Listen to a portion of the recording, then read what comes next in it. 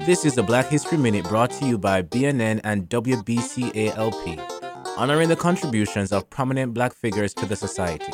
Shirley Jackson, theoretical physicist.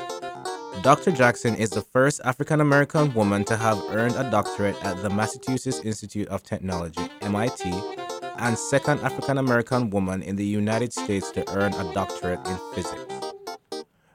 For more on Black excellence, be sure to visit our website at bnnmedia.org and tune in to WBCA LP 102.9 FM Boston, Boston's community radio station.